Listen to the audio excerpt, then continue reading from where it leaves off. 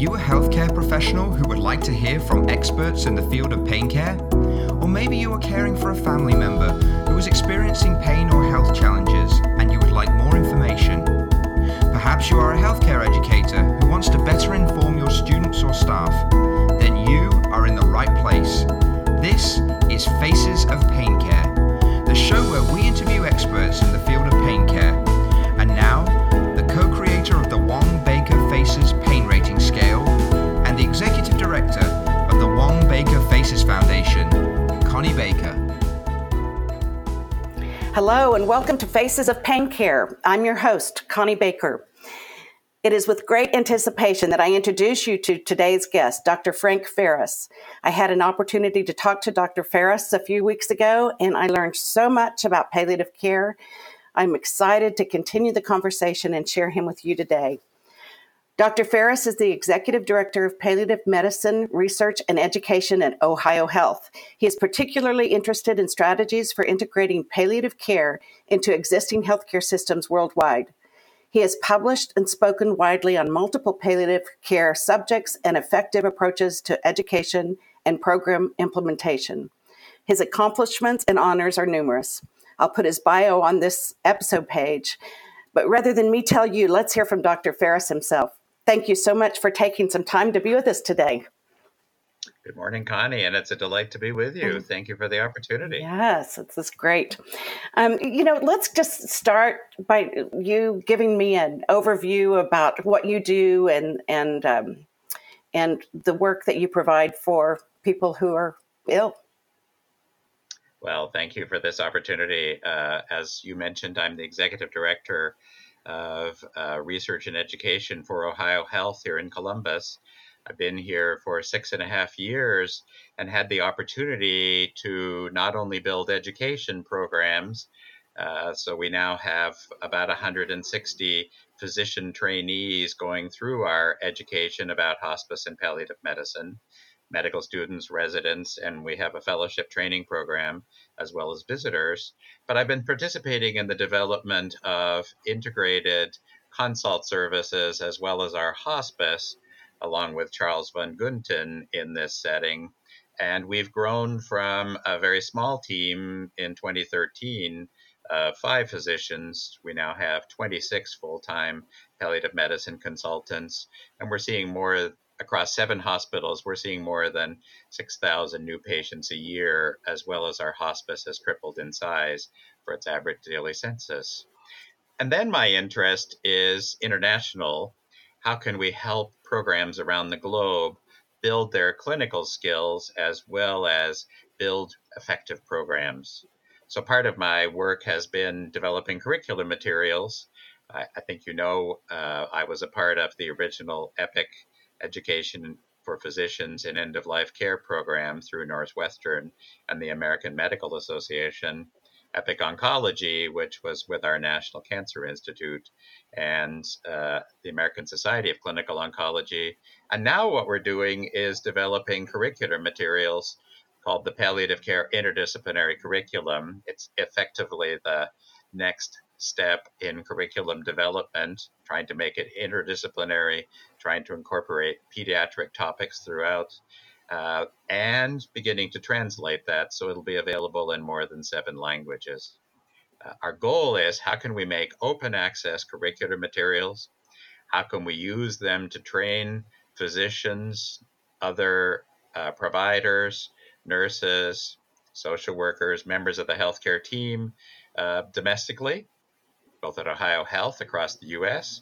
and internationally? Our goal is doing this all open access so people can access everything. Yeah, I think I've viewed many of the videos myself, and I think that they're so accessible, and it's not just for healthcare professionals. I think for family members too, who want to do a better job of caring for the people they love. It's a great way to get more information so that we can be more effective carers. Well, and very much so. And eventually we actually hope to do a series for family members and caregivers. But if they watch these videos, then they'll see what they should be advocating for with their physicians and members of their healthcare team. Right. And not everybody is going to have a multidisciplinary or interdisciplinary team available to them. But I think if they know the importance of a comprehensive care program, they can maybe create some of that for themselves. Oh, very much so. And, I always say that the family is the largest workforce in the healthcare system. They're doing the work 7 days a week, 365 days a year. How do we empower them in the best possible fashion to not only make sure that the assessments are appropriate and all the information is shared carefully with their healthcare team, but they also advocate to make sure they're getting the right types of medications. Right. Right. So tell me more about the integrative approach that you take in palliative care. Well, palliative care to me is about managing the experience. Is it about the pain? Is it about the nausea? Is it about the agitation? Is it about the distress? Is it about effective communication? Those are all parts of effective palliative care. And when you think of the patient coming to the healthcare system for the first time, they come usually because they have a symptom. Again, is it pain? Is it shortness of breath, nausea, vomiting, weight loss, or a fever? Something brings them to the doctor, and then they learn they have a diagnosis. Oh my goodness, up goes the anxiety and the distress. Mm-hmm. And they feel, oh, and they have all these things that need management. Well, shouldn't we start doing palliative care right there?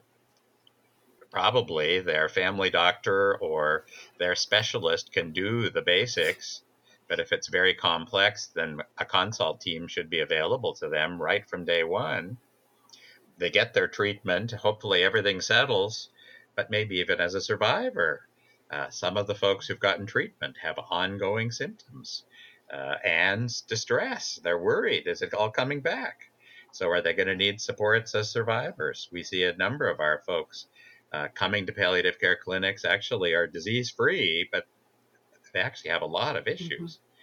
And then, of course, for the folks where their illness advances, maybe they have more issues, either recurrence of their disease or ongoing sort of challenges with it. Well, let's be there to help. Of course, there's the folks who are approaching the end of their lives. Very important that we be there for them. So much of it is about what we can offer in palliative care. And then there's the families in bereavement. Can we be there with them and help them rebuild their lives? And it becomes a comprehensive package. Maybe it's the community physician who helps them with much of this.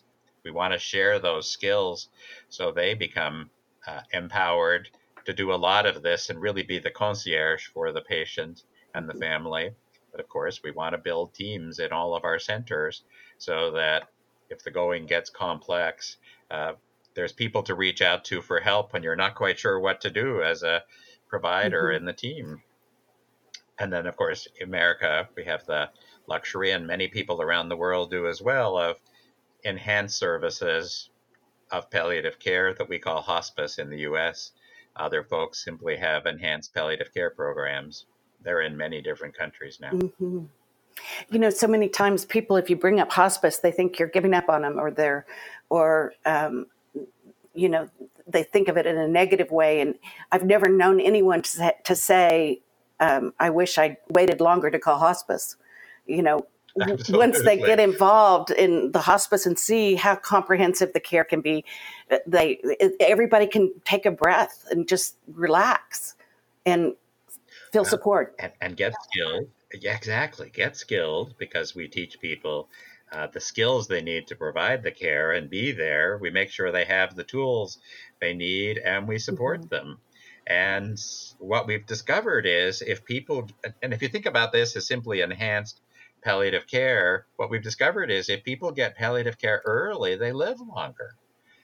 If you think about it in very simple terms, we help people eat well, sleep well, maintain their function, and minimize their stress, and they're going to do better, both a better experience, not so much stuff getting in the way, and they can do the things they like to do in life, but they actually live longer. Yeah. And in some situations, it's months, even Yeah. more than a year or more longer. And it's quality care. I mean, quality of life. Oh, very much so. I mean, Yeah. people are out and about, and even people who are on hospice care can actually take vacations, Right. and they travel because if they're feeling well, what's on your bucket list? Let's do it. Yeah. Wonderful. So tell me about your team members. Who all's involved? Well, palliative care should be about a full team. Obviously, there's a doctor and there's a nurse. Many of us have mid level providers like nurse practitioners or physician assistants as part of our team. So it's a mixed model. We have medical counselors.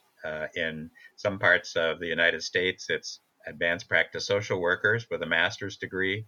In other parts, it's licensed counselors with life and family marriage therapy, but someone there to sit and talk to who really is skilled at counseling. We have spiritual counselors, and many people have advanced chaplaincy training and are skilled at that. We have pharmacists who help us sort out medications, make sure we're safe, and avoid medication interactions and really minimize so you don't have to take too many things, but you take the ones that you Right. need. And then, of course, there's the healthcare aides who come to help in the home intermittently, who may teach people about bathing and toileting and feeding and are really part of that. And when it's important, we have the physiotherapists, the occupational therapists, and the speech pathologists who help us with sort of day to day functions or safety in the home or how to prepare a meal Mhm. appropriately or how to have a conversation in a more effective way if people are challenged in their speech capacities. Mhm. So it's a really comprehensive team. And, core is the nurse, the medical counselor, the spiritual counselor, and the doctor. But we need all these other players as well.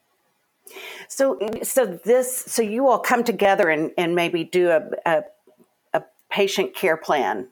Is that what happens? Oh, very much so. And Yeah. each member of the team sort of learns about the patient initially, and then we each go out and do our own assessments, and then we come together and create a plan of care. And it's very much a shared plan of care. I would think there would also be a component of caring for the team itself. Oh, it's very important because if you can imagine, the family faces the challenges of all the distress. And of course, that's shared with team members. And it's very important that the team, who looks after many patients with different types of illnesses, they often feel the emotions as well. And so it's important that we spend time looking after each other. Mhm. I mean, my goal is create a happy family that works together as well as wants to be there in 20 years. To do that, you have to debrief and you have to think about the challenges emotionally that each one of us face Mhm. to make sure we're all safe. Yeah, it's critical to be able to sustain the care. Oh, Hmm. absolutely. That's great. Tell me about your pain care goals when you're working with patients. What are your hopes and approaches in relieving pain? Well, the first thing is to do an appropriate assessment of the patient and really understand the underlying cause. And I think one of the challenges is many healthcare workers have received very little education in this area. And what we know is different causes need different types of treatment. So we need to understand the cause. I mean, if it's the back injury from a sports event or motor vehicle accident, it may be very inflammatory, uh, has a lot of inflammation associated, and the non-steroidal anti-inflammatories are going to be the best medications, as well as rest, followed by really good Hmm. physiotherapy. Maybe sometimes acetaminophen or paracetamol is going to be a very effective medication. If it's pain from diabetic peripheral neuropathy, where they've got pain down on their feet and they're not quite sure where their feet are, it's a very different kind of stimulation involving different parts of the neurological system, and maybe medications like Neurontin or gabapentin are going to be more effective in that area. if it happens to be spread of tumor to bone, we know there's a lot of inflammation associated and it's a closed space. So we need to reduce the inflammation.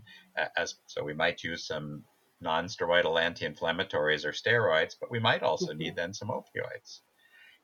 Many people in their training think it's all about opioids, and it's not. So understand the cause, understand the person, and then choose the appropriate Mhm. medications together as a team. And of course, if we have to use that morphine, lots of families, even some of the healthcare workers go, "Oh my gosh, I'm going to give you morphine." And so there's lots of education. It's a fabulous medication for the right patients. No doubt, like every medication, there's a risk of some side effects. So we also need to monitor and we need to know how to appropriately prescribe it. But given that we understand the medication and how it works, and it's the right one for the patient, we actually get really great Mhm. results with almost everybody. The rate of side effects is much less than the rate of side effects for many of the other medicines we use across healthcare. Well, and pain takes so much energy. Oh my gosh, it's exhausting.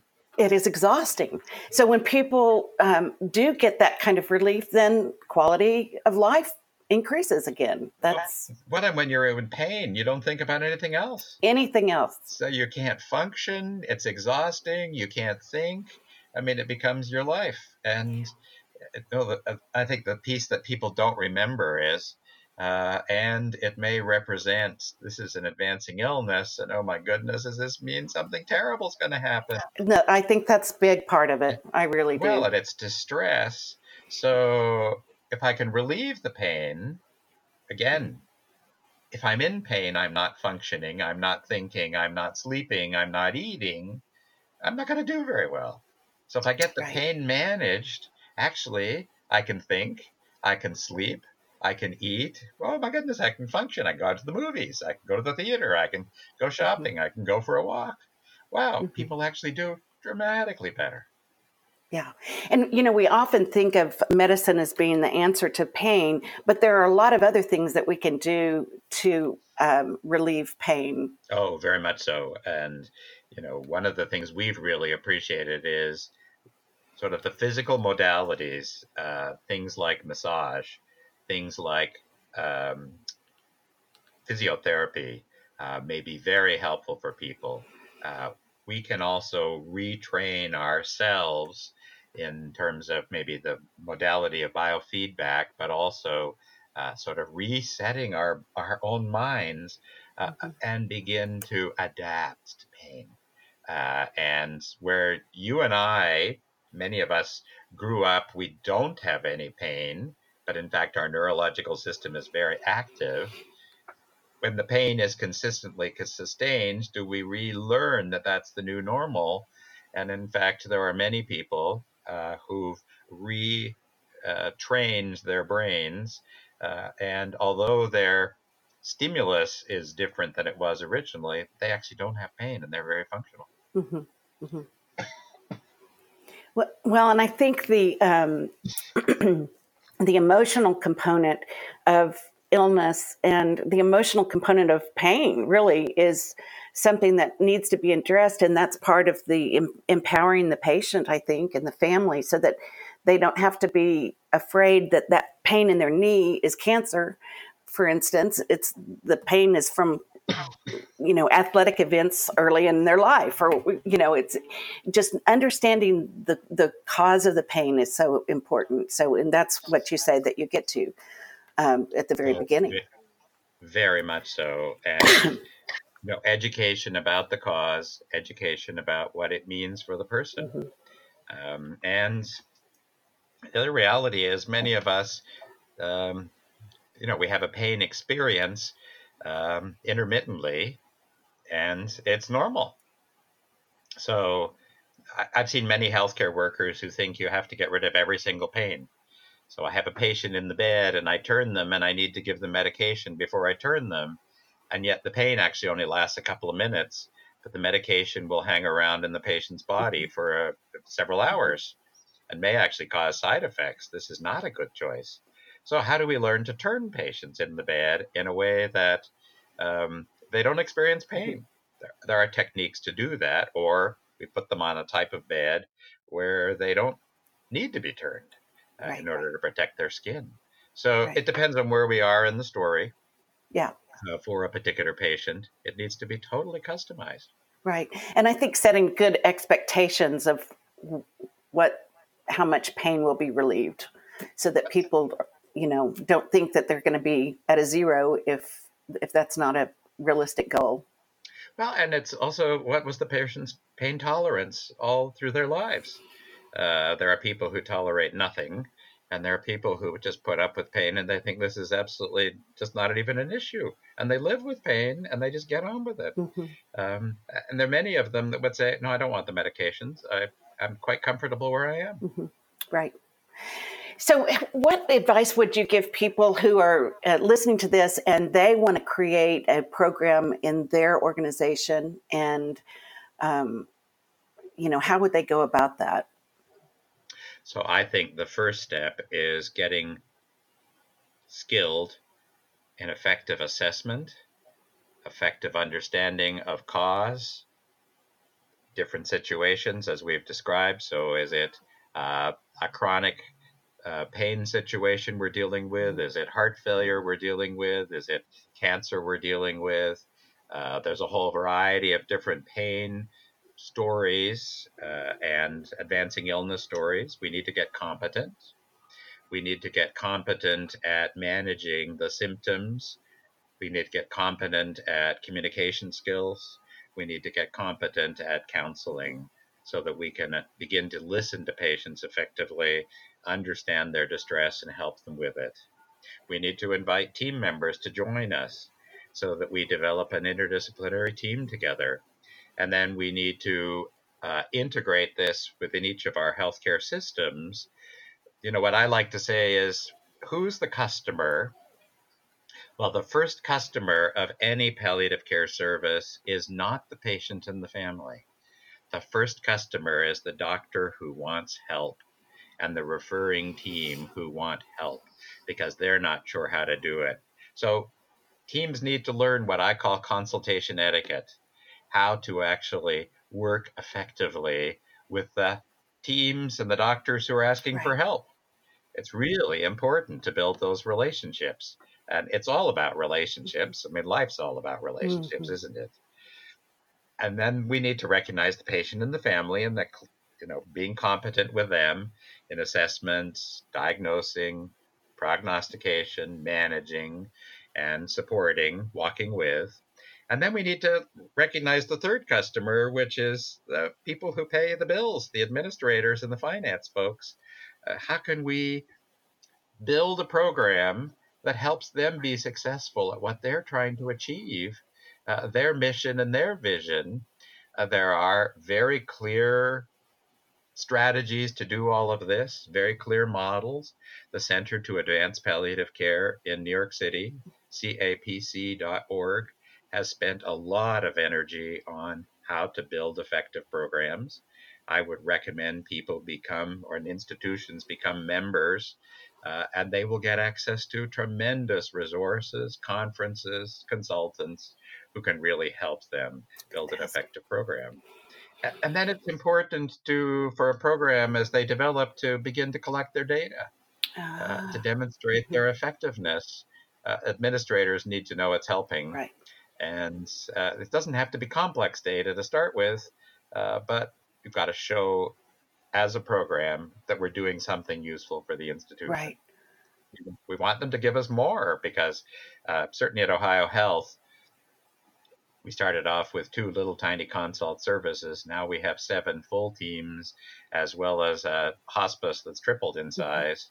And the institution recognizes the complete value from a financial perspective, let alone a quality perspective, Hmm. let alone the doctors are asking for more and more and more. Hmm. That's what you want. Yeah, and one of the things, one of the videos that I watched was an interview with a woman that was in the ER just over and over. And once she became a part of the service, she didn't have to go to the ER anymore because she had the support she needed in her home. Oh, you're talking about Martha and her 21 admissions in 24 months. Yeah. And the reality is, once she had the supports, she lived for another 2 years. She actually had problems with her breathing and problems with her heart. She lived for another 2 years, and she never went back to the hospital once. Yeah. So she actually had a great life. And in the video, she says, "I had to schlep my oxygen to go shopping." Well, she figured it all out so that she could go shopping. That's fantastic. That's fantastic. Aren't most women in the world lovely shoppers? Yeah, absolutely. And they want to get out there, and you don't great. want to stop shopping. No. And she kept getting her hair done, and she got her nails done. Yeah. She loved it. Yeah. That's all the stuff that makes people really sort of feel like I'm a whole person. That's right. And then when when the illness takes its course and people begin to think about end of life, most people say that they want to be at home. They don't say, "I want to be in the ICU attached to machines." But there's a fear on the side of the patient, maybe, or the family, and not knowing how to care. So how does your team prepare for that? Oh, it's very real, isn't it? Because, as I said, the family is the biggest provider of care in the healthcare system. We do it for each of our loved ones, and we do it willingly. Now, some people don't like to do the personal care, but they're happy to do the shopping and the cleaning and the cooking. So we get a team, but they then all need information, they need skills, and they need support. So the palliative care or the hospice team can reach out and really help them get skilled, get comfortable, and really understand what's going to happen. And there are steps along the path. We can educate people in those steps, and we can be with them as much as they need supports. Mm-hmm. We also have the opportunity within the context of hospice, if someone's in a crisis, we can admit them back to one of our hospice units or hospitals under hospice care. So there's a full comprehensive system available, particularly in the US. But this is true in much of Western Europe, Australia, New Zealand, South Africa. Many countries now are developing this as an approach, and it gives people options. It's about 2/3 of families that would be happy to care for somebody at home, but 1/3 of families go, "Oh, I don't know that I can do this," and in the last moment they don't want to. So we need options. We have options, and people can all feel safe. And what's amazing is it's not only about providing care in this manner, but it's then helping people. There's a number of tasks that people need to do and actually would like to do as they're approaching end of life. Are their finances in order? Are their legal issues in order? But more importantly, have they all reminisced? Have they all had a chance to give gifts to each other? Whether they're physical gifts, like I want to give my jewelry to my niece, or I've got a special piece of art I want to share, or I would just like you to have this book because it was a favorite of mine. So there's gift giving, storytelling, but the chance to actually even be there and facilitate saying, "I love you. I hope you've loved me. I forgive you. I hope you forgive me." And finally, facilitating that hug, that kiss, and saying goodbye. Because it's also about the survivors, isn't it? The family are going to live with all of these memories. And how can we facilitate a situation where the patient really feels comfortable, the family has participated in the gift giving and received gifts, and the family has a sense for the rest of their lives? This has been amazing as an experience. We didn't love the loss, and we never wanted to really say goodbye because we had these wonderful relationships, but it was amazing. And of course, the important thing for the family is they're all watching their own future. If it was good, and when it's their turn, they'll say, "Gosh, give me those services quickly, please." Right. And their families will have a good experience. Oh, that's beautifully said. I absolutely agree. Well, It's part of creating the magic of healthcare. And to me, health is having the capacity to live life the way you want to. And as healthcare workers, it's not about just managing the disease. As healthcare workers, we need to help people live. It's all about life. Mm-hmm. Yeah, and I think sometimes making that transition from acute care and trying to find a cure to just focusing on quality of life and how can we do this, what's the best thing for this patient at this time, this person at this time, that there's kind of a paradigm shift that has to happen with healthcare providers. Well, and we need to think about how do we integrate that paradigm shift from day one. Yeah. It's not only about disease management, but it's can we give these folks the best possible experience? So in the face of even a new diagnosis, they can have the best possible experience and get on with life the way they want to. So, everybody said, oh, you kind of transition as you get towards the end of the illness experience. No. Like if I'm sick, gosh, I want my symptoms managed quickly and I want to get on with my business and my life. Right. So how do healthcare think about this early? Yeah, I love it. Great. Yeah, me too. And what's interesting for healthcare workers and for families, it's about huge rewards and it's about huge gifts, and we get the gifts and we get the rewards because we do this, because you figure out how to manage the distress and you see people living their lives. Mm-hmm. What better healthcare is there? Well, I hear your enthusiasm and I join you. I think it's fantastic. And I'm so grateful for the work that you're doing. And it's not just here, it's all over the world. You've put a lot of miles in the air since I talked to you last. And I'm really, really grateful, genuinely grateful for the work that you're doing because it's making a huge difference. I do want to tell people that they can find out about see your videos on Vimeo, vimeo.com/PCIC videos. And we'll put a link on the episode page. And I think you're doing incredible work. And I think you're getting ready to do some more videos, right? Yes, we're going to be refilming in a sort of documentary style. And then our vision is to take those videos, put them in little bites so people can watch 5 or 10 minutes at a time, and translate them into at least 7 languages. So people, whether they're in the Spanish world or the French world or Arabic or Chinese, they can all watch them. And we begin to share the concepts and standards of practice with everybody. Yeah, and make that type of care the standard of care. That's right. Keep it basic and keep it simple like we've been describing, but make sure that people around the globe can access it. Perfect. Well, it's just like your scale and the FACES scale that you've been so involved with. How do you create a simple approach to assessment? How do we create a simple approach to getting people skilled? That's my goal. And how do we influence people all around the globe? Fantastic. Thank you for this opportunity to share these ideas. Wonderful. Thank you for being a part of Faces of Pain Care, and thank you for what you're doing to extend care for people around the world. Listeners, we would love to hear from you. Please visit our website at wongbakerfaces.org or email me at conniebaker@wongbakerfaces.org. Thank you for joining us today, and thank you for making a positive difference in someone's life. This has been another great episode of Faces of Pain Care. Thank you for listening. Don't forget to subscribe on iTunes so you don't miss any of the new episodes.